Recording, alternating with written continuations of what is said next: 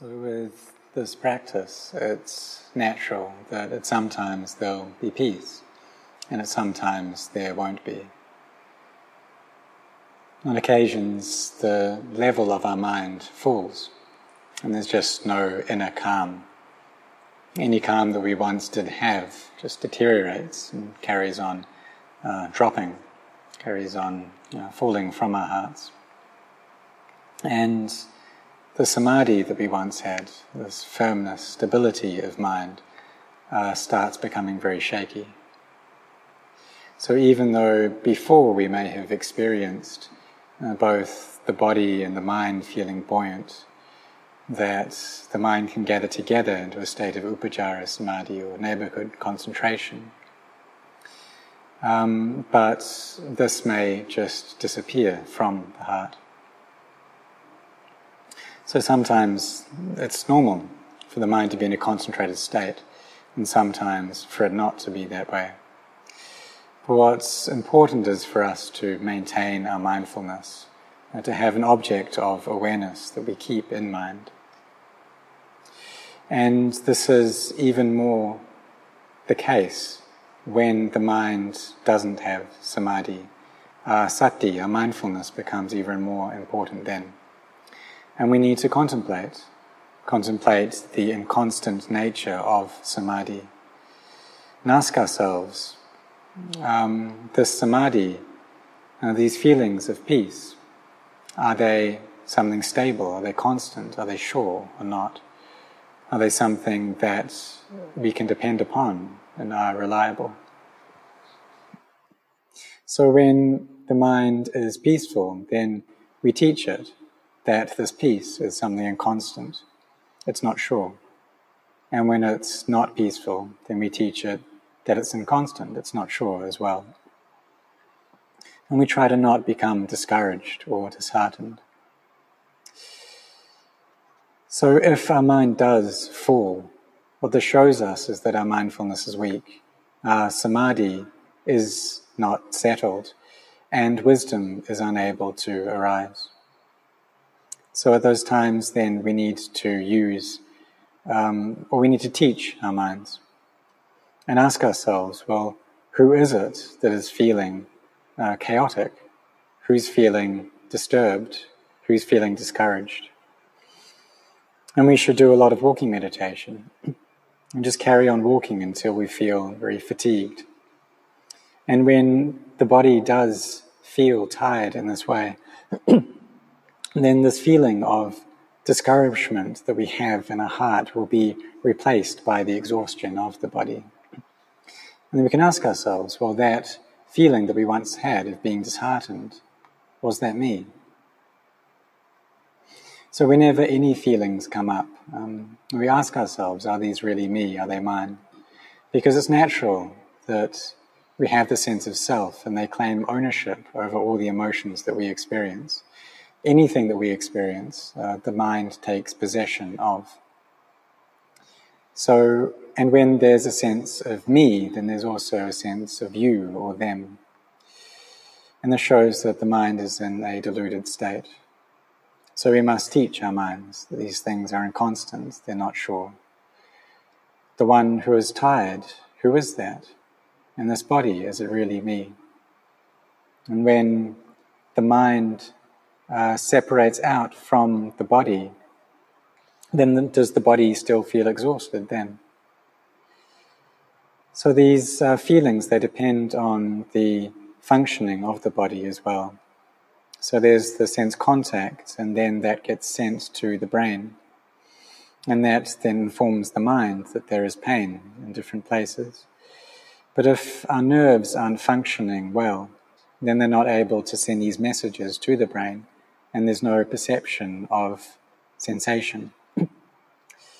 So our bodies are filled with these nerve pathways and nerve endings. And that's what allows us to feel these various physical feelings that we do. And these get sent to the brain. But really, the body is just a collection of elements. It's a heap of elements. And it doesn't actually feel anything itself. And if the brain isn't working well, then there's no sensation. And when the body dies, then there's no feeling of pain, there's no feeling of exhaustion, of heat, of any of these things. So we should instruct our minds in this way, and through this they'll be able to gather together.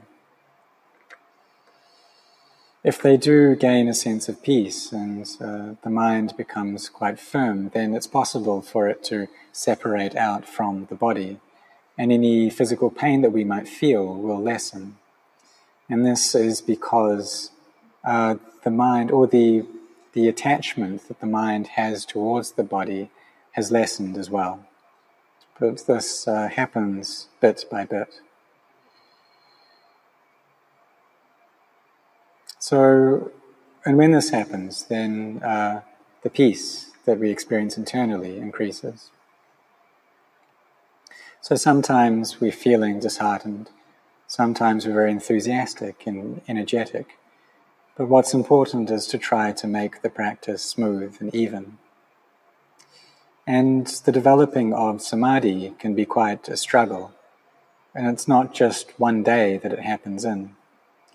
For those people whose minds are able to gather together very quickly, it shows that they've got a lot of bharami, a lot of spiritual maturity, and so they're able to do it easily. But as difficult as samadhi is, the maintenance of it, the sustaining of that samadhi is even more difficult. And just as Luang Por Chah taught that building a monastery isn't so difficult, it doesn't take all that long to do. It may be 2 or 3 years that there's a lot of work, a lot of activity, but after that it's finished. But once it's been completed, we have to look after it for the rest of our lives.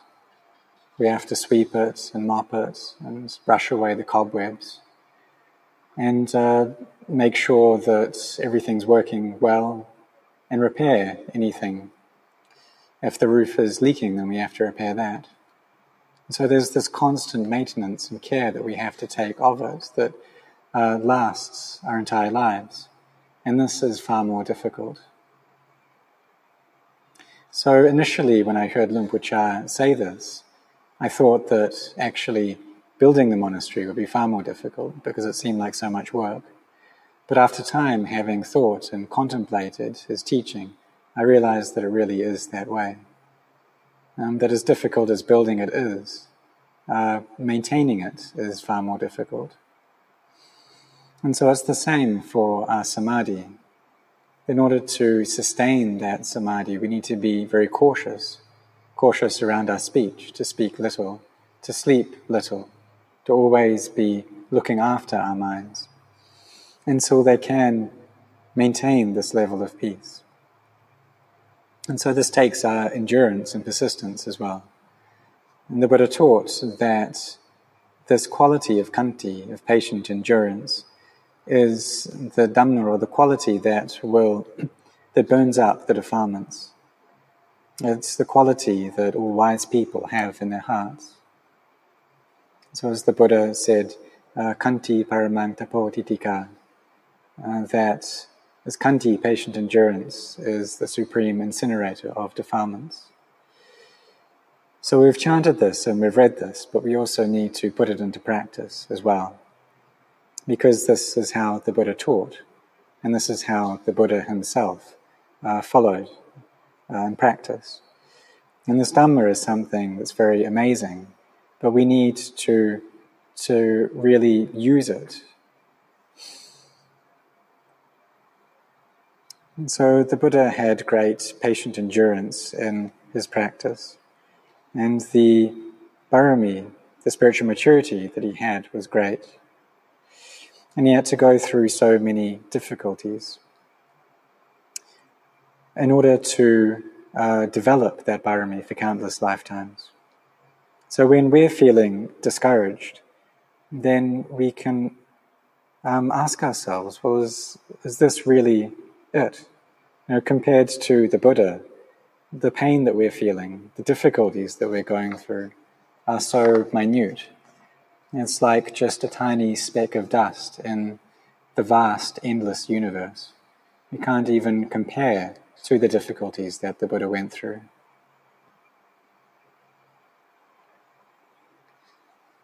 So we think in this way to raise up our powers of endurance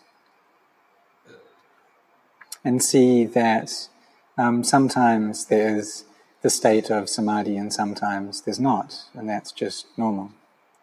And it was for the same for the Buddha in some of his previous lives as well, that even though he had ordained, he didn't experience any samadhi whatsoever. So there was one time when he went off to ordain in a previous life as the Bodhisattva, and one of his friends got bitten by a very venomous snake. And so he made the adhitthana, the determination or resolution of truth, that even though I have ordained, I haven't experienced any happiness whatsoever. I've experienced no samadhi, no calm. And through the power of this truth, may this venom leave or not harm my friend's body. And so with that, then the venom was just extracted from his body. So this was the power of the Buddha's parami of truth, of satya, and also of adhitthana, of his resolution. So even though he didn't have any peace whatsoever in his holy life, still he had this truth with him. So we should tell ourselves that we will walk this path, we will carry on practicing, we'll put our effort into the practice as our homage to the Buddha. That sometimes, even though internally things are just in a mess, the mind is very chaotic and scattered, but still we put our effort in, and we do this in homage to the Buddha. And as we practice sincerely, then the energy in our hearts is raised up. And when we're feeling exhausted or tired, then we have mindfulness over that and see that this is just a feeling that arises and ceases. As we carry on practicing, then the mind will at some point gather into samadhi and feel very contented, very full. So therefore we need to put our efforts into practicing meditation, into developing samadhi, and this will fruit in wisdom. And when wisdom comes up, and when it's on top of things, then suffering just can't arise. Even though there may be no peace in our hearts, still suffering can't arise, because we're able to teach ourselves that samadhi is inconstant, and that peace doesn't last. If we can do this, then we're developing upekkha, this quality of equanimity. And this is one of the bojjhangas, one of the factors for awakening, and something that's very, very important. So a few of the other factors are piti, or rapture, and there's also the peace of heart, and our energy. But the end, or the last quality of this, is upekkha. And this is when the mind isn't given to liking or disliking. It's in a state of equipoise. And this is the path to taking us to seeing the Dhamma. It's something that everyone's able to practice, that lay people can practice at home as well. Even though maybe with a wife or a husband, with children there and a job to work, and still we can develop this path. And as we meditate, as we keep our minds with the wholesome object, then even though externally things might be chaotic, but internally we can free ourselves from that chaos. And the mind can, for periods, feel very spacious, feel very at ease. So we tell ourselves that we'll use certain parts of the day to practice in this way, and tell ourselves that this is the time for us to train our minds that we're not going to get involved with any of these things. We're not going to get involved with anything at all. And in doing this, we're taking Nibbana as the object of our minds. And Nibbana is an emptiness that's pure and complete. And it's a state that the Buddha himself reached in his own mind. So the Buddha, the perfectly awakened Buddha, his mind was pure at all times. And he taught us to follow this path that will take us to realize our inner Buddha, the Buddha in our own hearts. So when we are determined to walk this path of practice, when we are sincere in building up goodness in our lives, then its natural obstacles will also arise, because this is something that's not so easy to do. So in coming to the monastery, some people get sick, and it's difficult for them to come. Or it may be raining very hard, a storm might blow in. Or sometimes people think in ways that make them exhausted, and this becomes an obstruction, it becomes an internal Mara. At other times, other people's thoughts might hamper our efforts as well. They may try to discourage us. They say that we've gone crazy on merit. And why is it that we need to go and seek out so much goodness? That we've gone mad on this stuff? You may tell us that while we're still so young, why are we interested in the Dhamma? Are we insane? So I had this experience myself, actually. When I was younger, I was working as an accountant and a secretary. And I was 22 years old, but I wanted to go off to ordain. And there was a man who previously was a monk, and he had ordained for many years. And he had studied Pali to quite a high level. But then he left the monastic life. So when he found out that I wanted to ordain, he asked me, "Well, aren't you going too far?" But I still persisted anyway, even though he tried to discourage me. I really wanted to go off and become a monk, and I knew that it was something that was quite difficult to do. I felt like I had just a tiny boat in the great ocean, and it was very easy for that to get blown over, for it to capsize. That the wind blows, the rain comes in, storm comes, and waves start rocking the boat. And to pass over to the other shore is something that's very tough. So having just a small boat means that our barami isn't so much. But if our boat is very large, then that means our spiritual maturity is great. It means that we've created a lot of this barami through our practice of sila, or virtue, of generosity, of developing samadhi and developing wisdom, and all these different aspects of the paramitas. And this is a big boat. It's something that's able to cross over. But if we've only got a tiny dinghy, then what are we going to do? If we try to go by ourselves, just in this tiny dinghy, then it's not going to happen. We're just going to make it 50 meters and the thing will start sinking. So we have to depend upon a larger boat, something that's able to take us across. And so there are those boats that have crossed over already, that have reached the other shore, but they have the compassion to send their boat back to pick us up. And so Luang Por Chah, he had this very big boat, and he had crossed over and had become a Savaka Buddha himself, a disciple of the Buddha, someone who had realized that same state of awakening, that he had followed the Buddha's teachings. And so a tiny dinghy just can't get there. We need to depend upon a larger boat.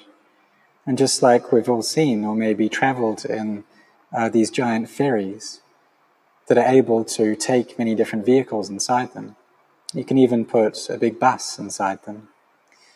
And so these ferries are able to take our boat across.